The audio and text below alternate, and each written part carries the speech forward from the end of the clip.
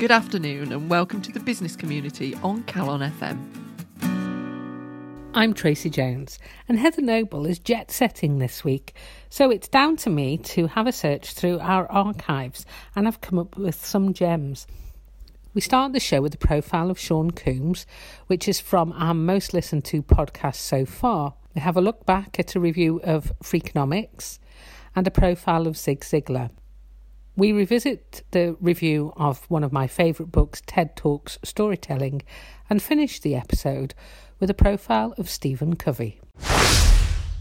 The business leader that I'm going to profile this week, it's Sean Combs. Sean John Combs, actually, born 4th of November 1969 in New York. And he's the CEO of Bad Boy Worldwide Entertainment Group. It's a company with several streams of income, and Sean oversees an empire that includes music recording, production, TV, film, alcoholic beverages, apparel, restaurants, and more. You might know him as Puff Daddy, P. Diddy, Puff, Puffy Diddy, or even Brother Love. Yes, it's the rapper, singer, songwriter, record producer, record executive, actor, and entrepreneur that is Sean Combs. In 2018, Forbes estimated his net worth to be $825 million. And his earnings in 2018 were estimated at $65 million. Now, Sean Combs credits his success to a business lesson he learned at the age of 12. He says he started his business career at age 12 delivering newspapers. He had a lot of elderly customers, so he would always put the newspaper in between the screen door and the door. And that caring made me different. It made me better than the last paperboy. Now in the UK, doesn't mean so much to me, but what I take is he's giving good service. I don't know about the screen door and the door, but presumably he went one step further than the previous paperboys. Combs went on to say that if I give the customers my best service and give it to them differently, whether it's music, clothing or vodka, I'll get a return on my hard work. And he appears to apply that same emphasis onto everything that he's done. He seems to have quite a wide portfolio of income streams, as we said, and he applies that same level of service and quality to each of them.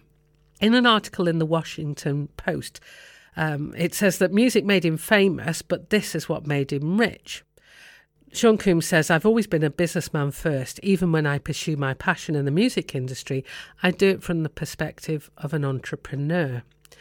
And when he was asked about vodka, he was asked about the need to make the brand stand out, because obviously vodka is a clear, reasonably tasteless drink, and clearly you need to sell it based on something other than its taste and flavour. I'm not a big vodka drinker, as you can tell, so I don't really know what it is that you would buy vodka for. Sean went on to explain that the thing that people don't understand is that the only way you can be successful with your branding is if you have a great product to sell. If people go home and they aren't happy, that won't work. Your product has to stand up for itself. And so one of the products, Ciroc vodka, Sean says that's a supreme product. And he also goes on to say that Revolt TV is also a supreme product. Presumably, Sean Combs is a man of many brands. Which leads me on nicely to another article that I found on the Forbes website. It talks literally about the many brands of Sean Combs and says that there are lessons for other entrepreneurs and for other brands to learn from in terms of how he can manage to build such a diverse brand portfolio, with all of them being successful in lots of different niches. They say that he was able to leverage his celebrity status, which is clear.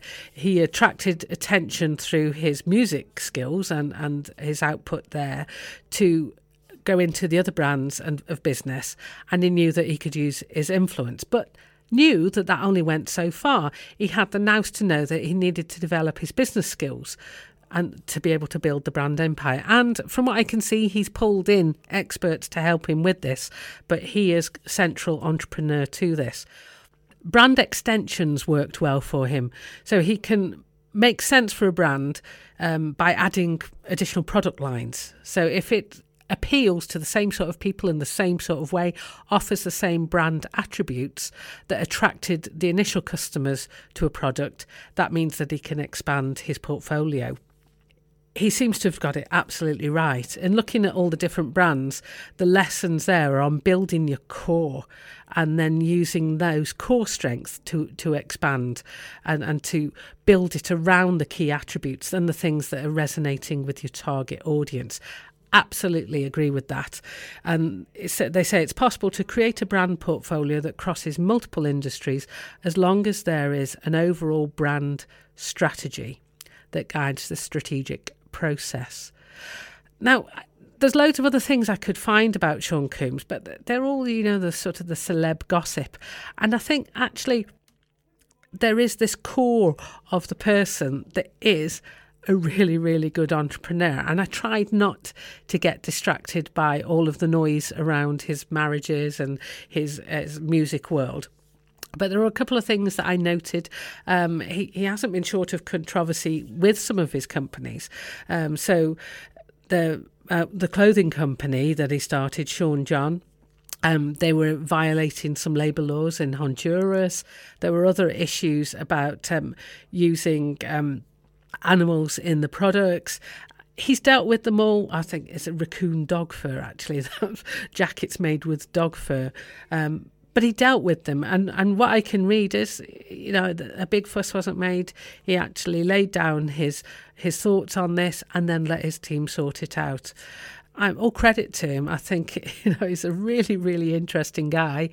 Whether you like his music or not, I think there's a lot to be said for his skills. At the moment, one of the things that he's working on is refreshing calorie-free beverage for athletes, and he's teamed up with actor Mark Wahlberg to do this particular project. So I think there's a lot more to come from him. He's clearly not old. He's clearly got plenty of money and loads of ideas. So I'll be very interested to see where this takes him.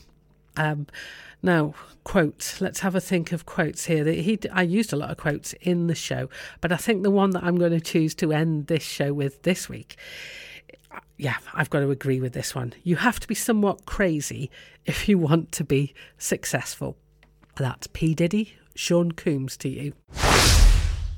It's time for our book review, and this week we're looking at a book that is interesting in many ways. It's a book that my husband has read, and I remember when he was reading it, he used to read out excerpts to me.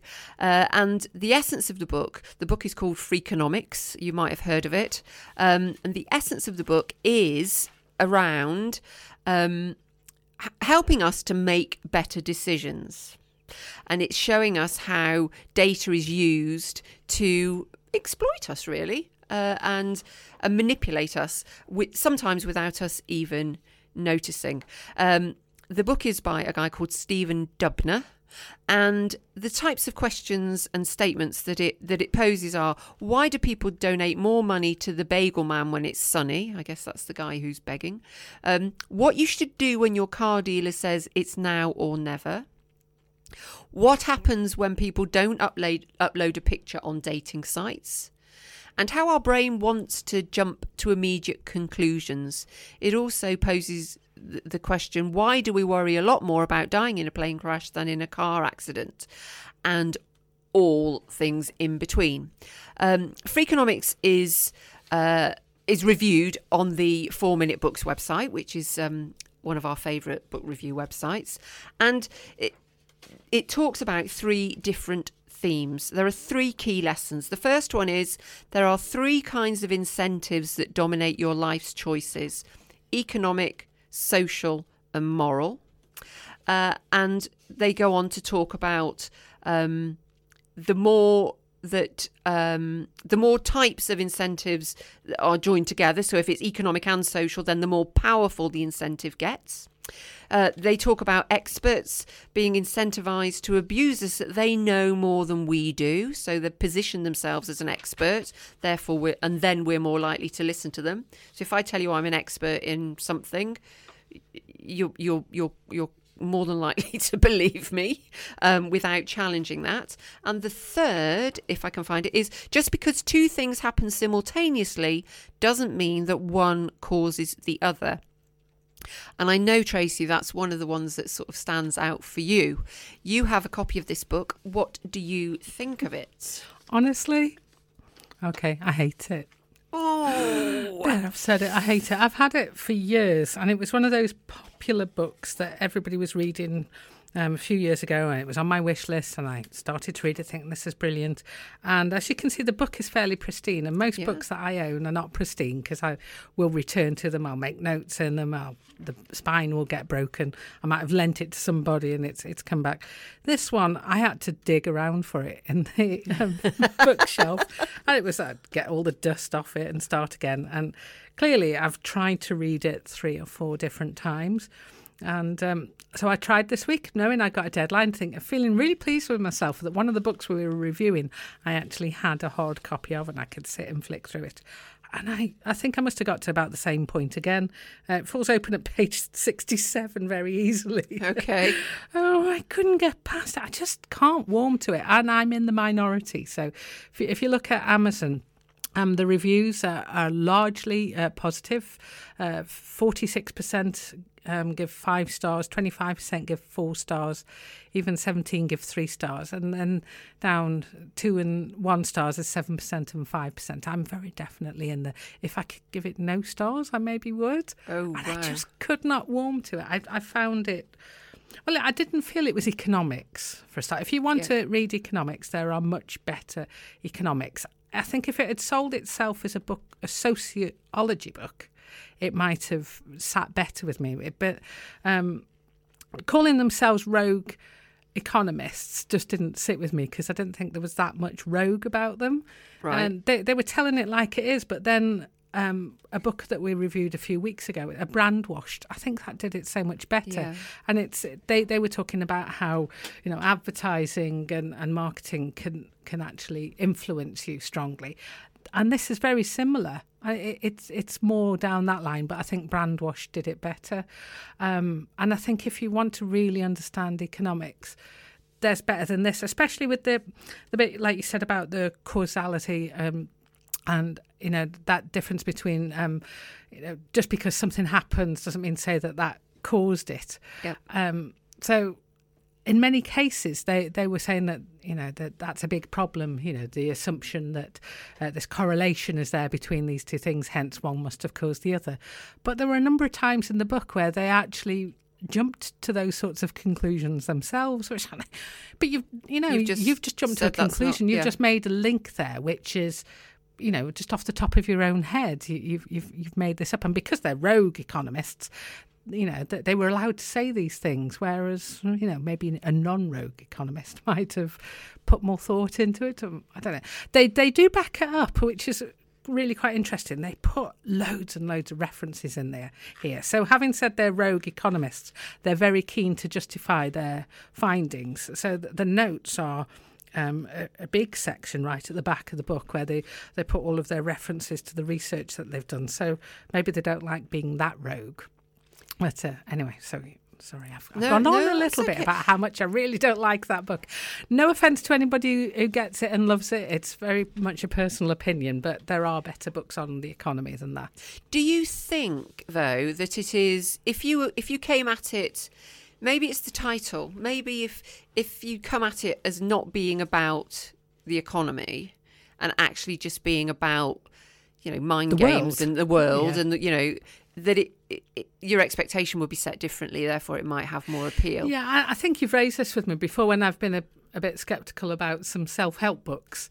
It's like, actually, if this is the first time you've read about that might be mind-blowing. So some of the things that they mention in here, if you hadn't already read it in Brand Washed or somewhere else, you might have got, oh, actually, that's life-changing. So I give you that one. And I've studied some economics, and I've, you know, formed some of my own opinions about economics many, many years back at university. And I'm not really into traditional economics so much, but I think if you want a good explanation of it, Yanis Varoufakis explains it wonderfully well. There's Yanis Varoufakis used to be the finance minister in Greece for a very short period of time, but he writes brilliantly about the economy. And one of his more recent books is called Talking to My Daughter About the Economy, and it was written for his 12-year-old daughter. And that really is pretty much my level with economics. But if it's okay, I'll just read you out a little section, which is why I think this book is more valuable than Freakonomics. He says, as a teacher of economics, I have always believed that if you're not able to explain the economy in a language that young people can understand, then quite simply, you are clueless yourself, which I've always thought about lots of things. You know, I've come from an IT and a finance background, and jargon just creates this smokescreen. And if you can't explain something in layman's terms, then you've fallen for your own hype, really. Yeah. You should be able to explain it.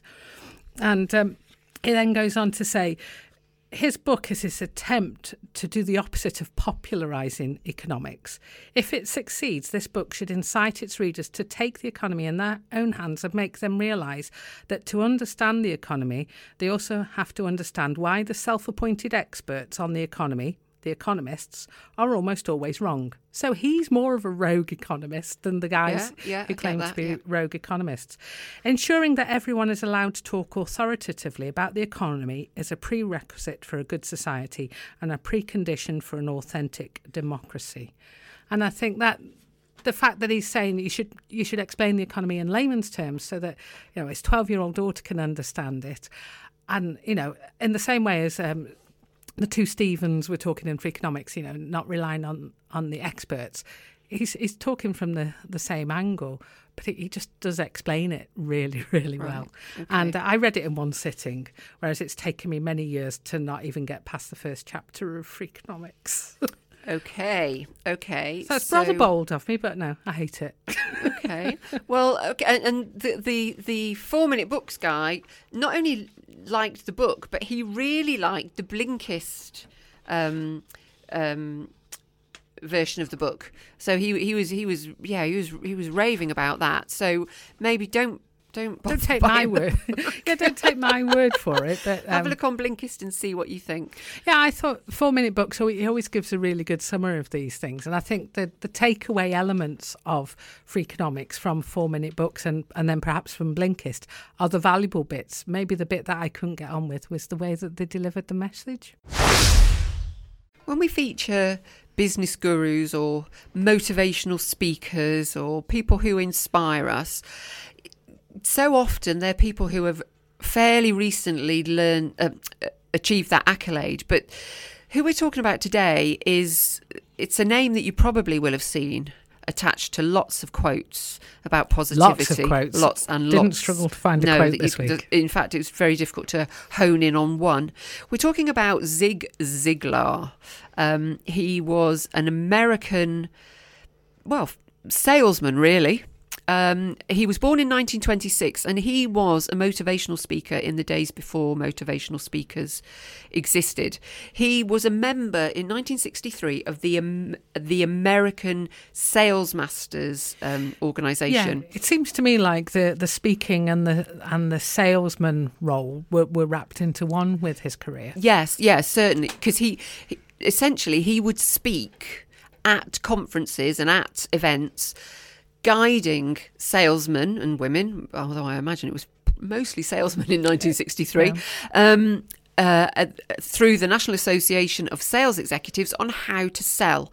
In 1982, he wrote a book called The Secrets of Closing the Sale.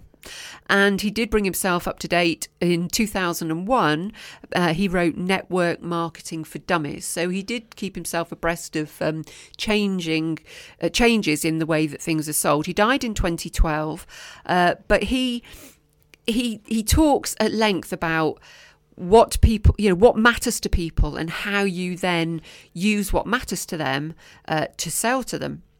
And he basically says, and this is something that I believe through and through, everyone is in sales, whether you're selling a product, idea, support of a cause, or getting your child to eat greens. You are always selling. We are always selling.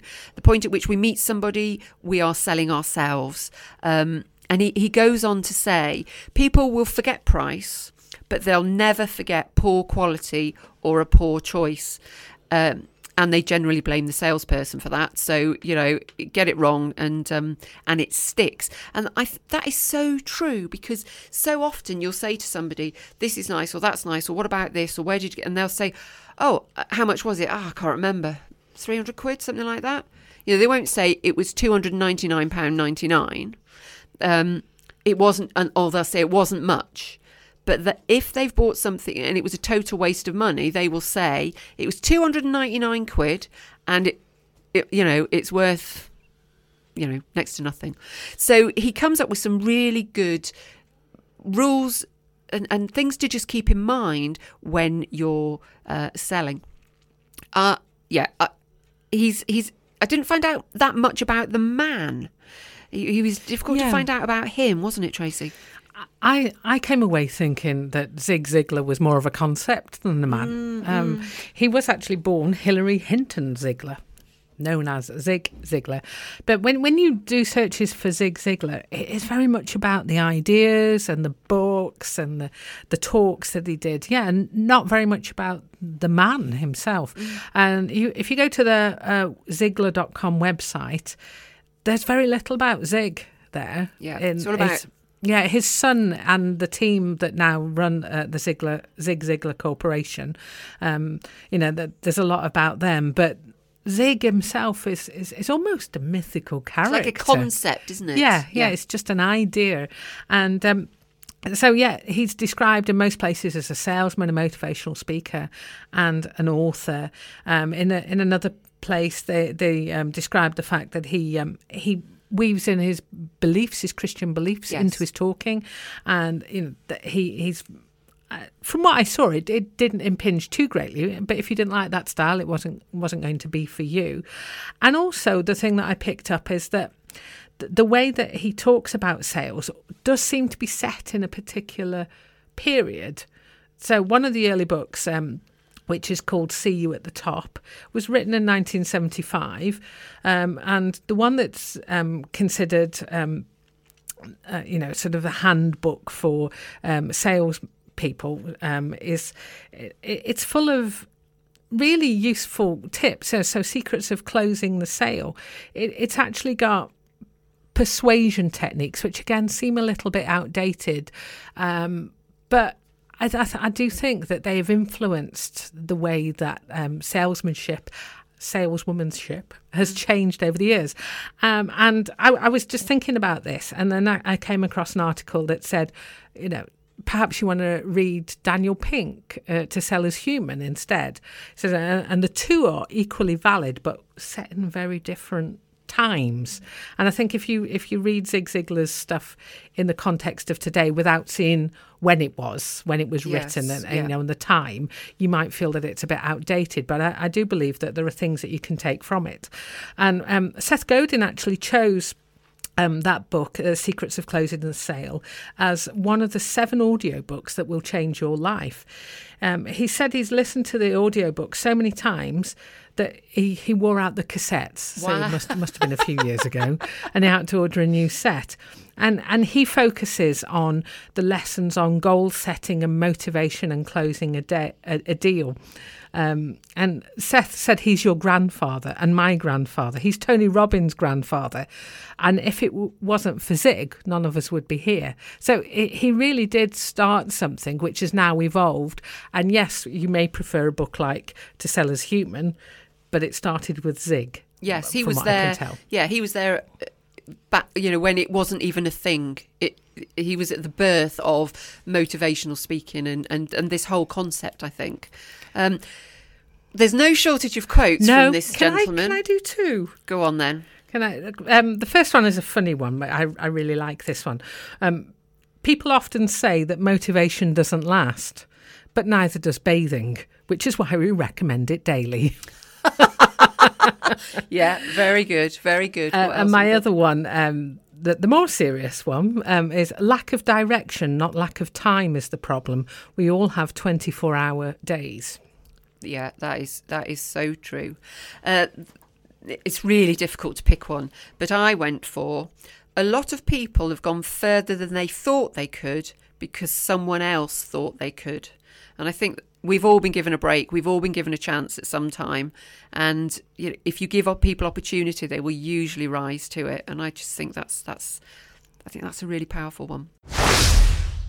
Well, I'm pleased to say that this week's review is about a book which I absolutely loved. In contrast to last week, and I do apologise, it's very out of character for me to be so bold as to be so opinionated, particularly about a book. But I do acknowledge, everybody I've said it to went, I love that book. I didn't mean to offend. Personally, I didn't like it. You're welcome to your own opinion. And you're entitled to yours. Yes, that's right. It's still on my bookcase. I haven't burnt it or anything. It's just I'm not planning to carry on reading it. But this one was a delight, and it was a complete surprise as well. It popped in an email from Amazon about your Prime membership. You can get these free books, and I sort of know this, but in the back of my head, but I do actually rely on those emails that come in occasionally to say, by the way, you pay for Prime membership, why don't you actually use some of this stuff? And it was a link to a number of books and magazines that you could read for free. And this one was called TED Talks Storytelling by Akash Karia, we don't know, Karia, Akash. We're pretty sure it's Akash. Yep. And obviously you've heard me and Heather talk about TED Talks an awful lot. Even when we're reviewing another book, we found a reason to go on TED to find out about it. We're talking about a guru, of course we look for them on TED Talks. So this was a book which was about providing advice and guidance on how to do a great speech or talk or even deliver any message, really, using some of the lessons that you can learn from watching some great TED Talks. And it was absolutely lovely. It's not a huge book. Now, I've only got it on Kindle, but even then I can tell it's quite a small book on Kindle. As I think I'd quite like to see what it looked like as a hard copy, but I suspect it would be quite small. But also, if it was mine, I'd probably be writing in it a lot as well, because it just sparked off lots of thoughts in my head. So I'm probably going to start by saying he's referenced a number of TED Talks, and all but one of them I'd already seen and already loved them. So we might have talked about a few of these in the past. The Power of Introverts by Susan Cain, Why Domestic Violence Victims Don't Leave by Leslie Morgan Steiner, Choice, Happiness and Spaghetti Sauce by one of our former gurus, Malcolm Gladwell, Learning from Dirty Jobs by Mike Rowe. I hadn't seen this one before, but it's an absolute delight and I can highly recommend it to everybody. Stroke of Insight by Jill Bolt Taylor, How Schools Kill Creativity by Ken Robinson, again another former guru, How to Get Your Ideas Spread by Seth Godin, again another former guru, and Your Body Language Shapes Who You Are, an absolute classic by Amy Cuddy. And what he does is he sort of uses each of these as a case study and picking out examples of why it's good, why they've delivered really well, and in some cases points out where actually they fell a bit flat. So in one of the case studies he looks at, he said, actually they didn't end that brilliantly. This was great, but where's the key message in that? And so each chapter is dedicated to a little bit of advice, which starts essentially by going through the speeches. So chapter 1, the magic ingredient in delivering a great TED Talk, and how to start, and the surprising element that makes a story irresistible, how to bring your characters to life, how to create mental motion pictures for your audience. Now, that one I have to say, if you want mental motion pictures, Learning from Dirty Jobs by Mike Rowe. Wow, the mental pictures that gave me as I was listening to the talk. As a woman, it made me cringe. But he's talking about castrating lambs. But the images that they never leave your mind's eye. Up, yes, I would imagine if you're a gentleman, you might create some other images with that. It was the one that I hadn't seen. I went and watched it, and I was absolutely delighted with it as well. But everything that he picked up, that's really good. He didn't pad out the book, hence why it's probably quite small. And every single chapter had something of real value. Not just that, he references all the talks in detail. There's some bonus content where he actually goes through a whole talk by Seth Godin and breaks it down in detail, which I think, is real quality and shows the skill of the writer, actually, that he's able to do this. Sometimes you might look at a TED Talk and go, I love that. I don't know why, but I absolutely love that. And he's generous as well with his free gifts. So he's giving away access to e-courses on storytelling, e-books on how to create captivating speech openings, top 3 humour techniques, a PDF guide, and they're all here, absolutely free resources to download from his website. So absolutely loved it. Can highly recommend it. Heather, tell me you liked it too. I loved it. And people listening might be thinking, well, I ain't never going to be giving a TED Talk. But so much of what he says applies to every conversation that you might have, particularly if you are pitching for business, if you're trying to influence or persuade somebody. And so I just took a few of the headings, and this is specifically when he's looking at the Seth Godin TED Talk, which is a TED Talk called How to Get Your Ideas to Spread. And he says, build curiosity with your opening. So as you might do in a conversation, imagine you're sitting across from a potential new client. Okay, you've got to say something, you've got to open with something that's interesting. Then implicitly promise value.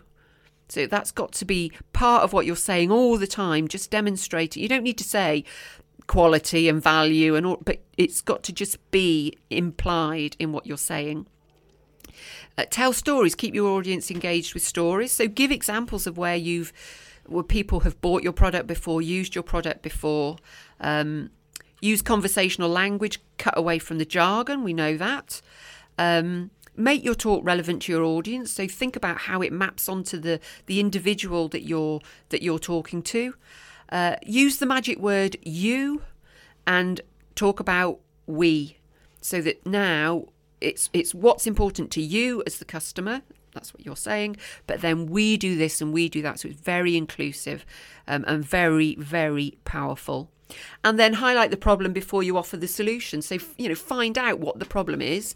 Don't decide what the problem is and then try and sell the solution. Find out what the actual issue is. And I think that those key things will stand anybody, whether you're selling coffee or whether you're selling aerospace products. It's a rule of thumb that will stand you in really good stead. I love the book. I wish I'd written it. It's one of those books. It's like, blimey. Yeah, I love it. Yeah, and what he's not doing, he's not saying, look, this is my thoughts, this is my idea, this is, something I've made up and I'm going to preach the gospel on this one. He's actually, look, this is what the experts are doing. This is a great talk. Let's break it down. Let's find out. And I think you can sum it up, the whole book, by saying that, now he says all great TED speakers, and as you say, all great TED speakers, but it might be that you've got to stand up and do a quick pitch at a networking meeting. Yeah. It might be that you've just got to run a training exercise at work or something like that. And I think all of these apply, even if you break it down into the 1 hour meeting you've got at work. And what they've all got in common is that they tell a story. They're mastering the story. One of the things that really chimed with me was quite early on in the book is that grabbing your audience's attention within the first 30 seconds. I've heard that so many times with networking, and you go walk into a room and people's first impressions of you, and it's the same with if you're standing up in front of an audience, is that if you don't get them within the first 30 seconds, then you're never going to get them. Probably not going to get them back. And he talks about opening with a story, using the example of Susan Cain on The Power of Introverts. She starts off with a story about going off to summer camp, but she paints this story. She doesn't even introduce herself.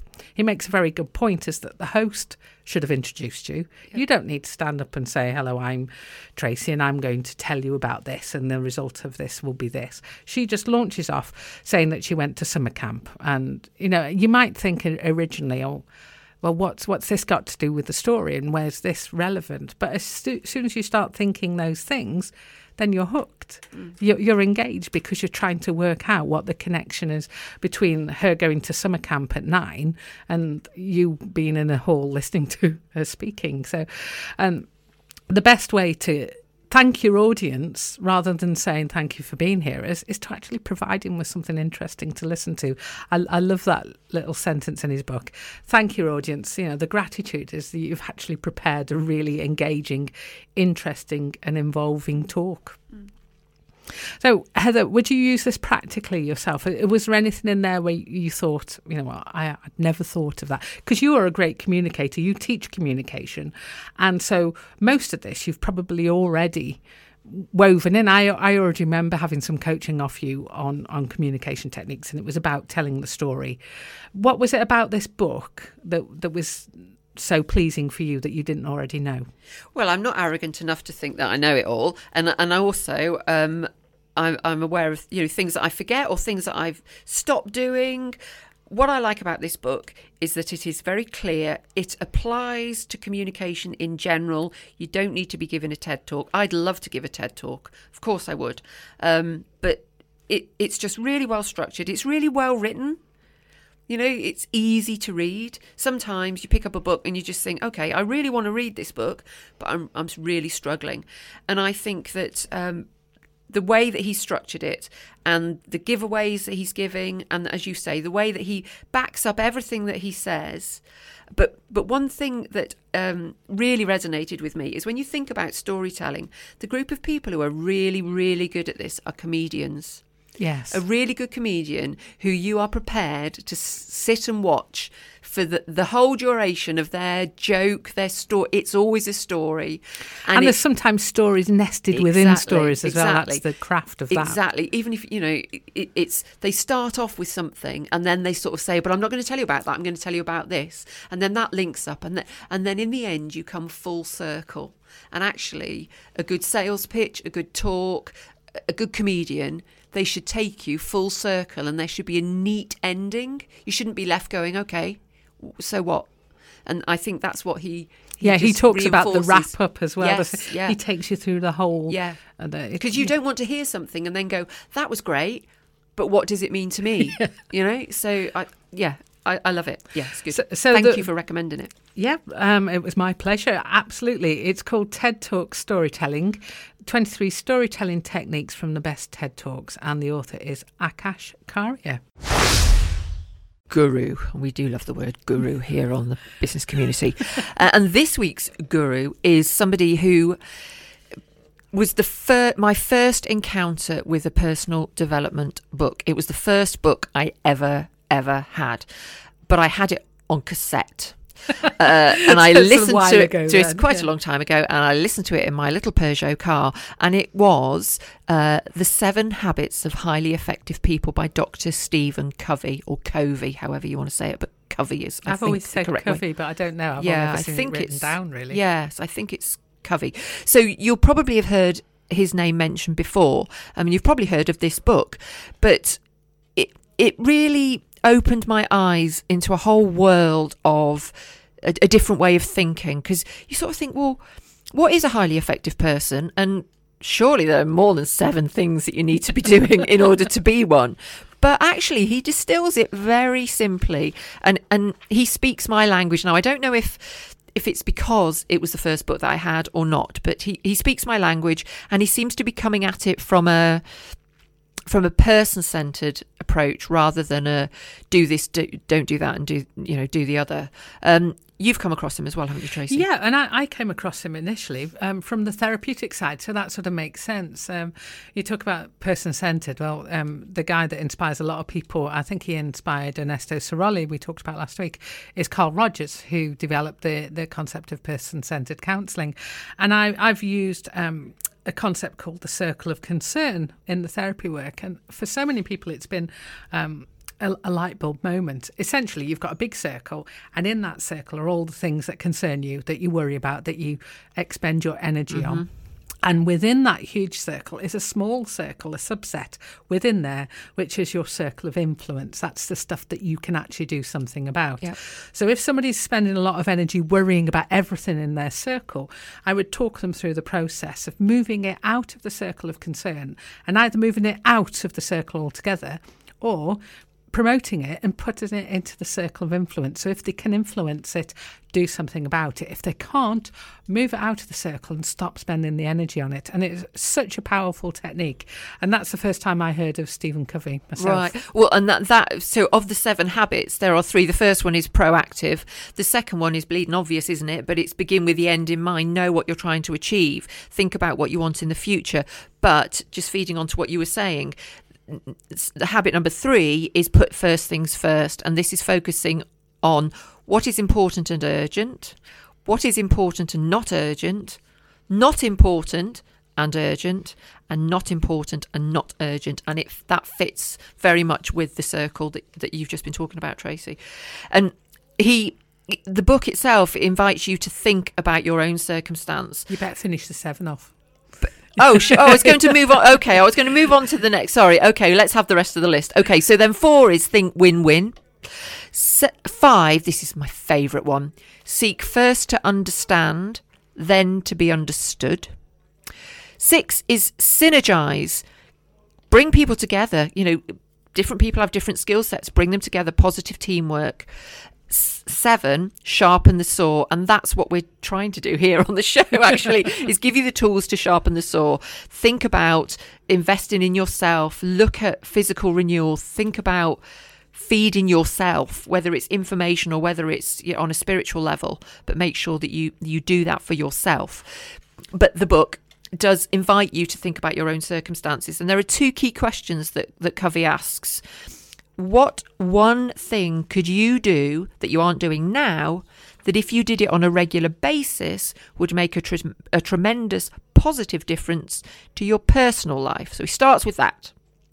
And then he says, what one thing in your business or professional life would bring similar results, depending on what you wanted to achieve. So thinking from a business point of view, what one thing in your business would actually make a tremendous positive. So focus on that, and think about that rather than getting, there's so many things that I could do. Hang on, choose one thing and focus on that.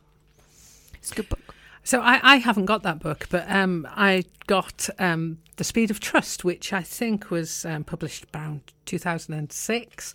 And he looks at essentially that trust is key to growing your business and your personal relationships. He talked about 4 cores of credit. He likes numbering things, clearly. He does. 4 cores of credibility, which are integrity, intent, capabilities and results. So essentially, integrity is, are you congruent? Intent is, what's your agenda? Capabilities is, are you relevant? And results is, what's your track record? And then he goes on to talk about 13 behaviours that help you to build trust, organisational trust, market trust, societal trust. So that's a really nice little book in itself, and we will put a link for that. I think we've photographed it as well because I've actually brought it with me. Unlike Heather's, mine is in readable format, not on a cassette tape. Yes, cassette. I used to drive around in my car listening to it.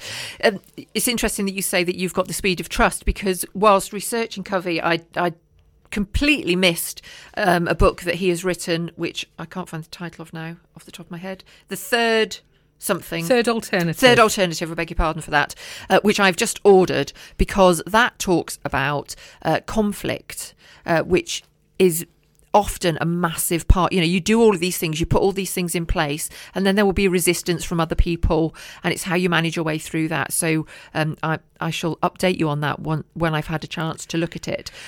I think with Stephen Covey, he was a little bit ahead of his time. Again, we're eventually following. We're now starting to see in the business world, in the real world out there, not just in academia, is that there is a focus on leadership as opposed to management. And I think that is where he was coming from. There was a rather sneery obituary piece about him in the Telegraph. So he rather sadly died following a bicycle accident in 2012. He was a fair old age, but I'm sure 79 riding his bike around, yeah. But they referred to him as a self-help guru, and they put lots of things in inverted commas. And of course, he was advising these Bill Clinton and Tony Blair and this, that, the other. There was a sense of, because he's talking about these wishy-washy, managementy, leadershipy type things.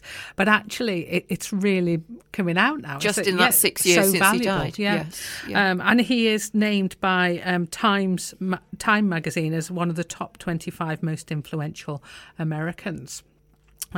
And his book, The 7 Habits of Highly Effective People, was named by Forbes as one of the top 10 of most influential books of the 20th century. So we're at that point where we're at the end of the show and we need to choose a quote by our guru. What have you got? There were so many. All right. I've already mentioned the seek first to understand, then to be understood. But the one that I love, and I use this a lot in the work that I do, most people do not listen with the intent to understand. They listen with the intent to reply. Excellent. It's just so powerful, that. And I'm stuck for choice here, but I'm going to go for management is efficiency in climbing the ladder of success. Leadership determines whether the ladder is leaning against the right wall. So that just about rounds things up for this afternoon. We've thoroughly enjoyed ourselves, and I hope there's been something of use or of interest to you, or simply food for thought.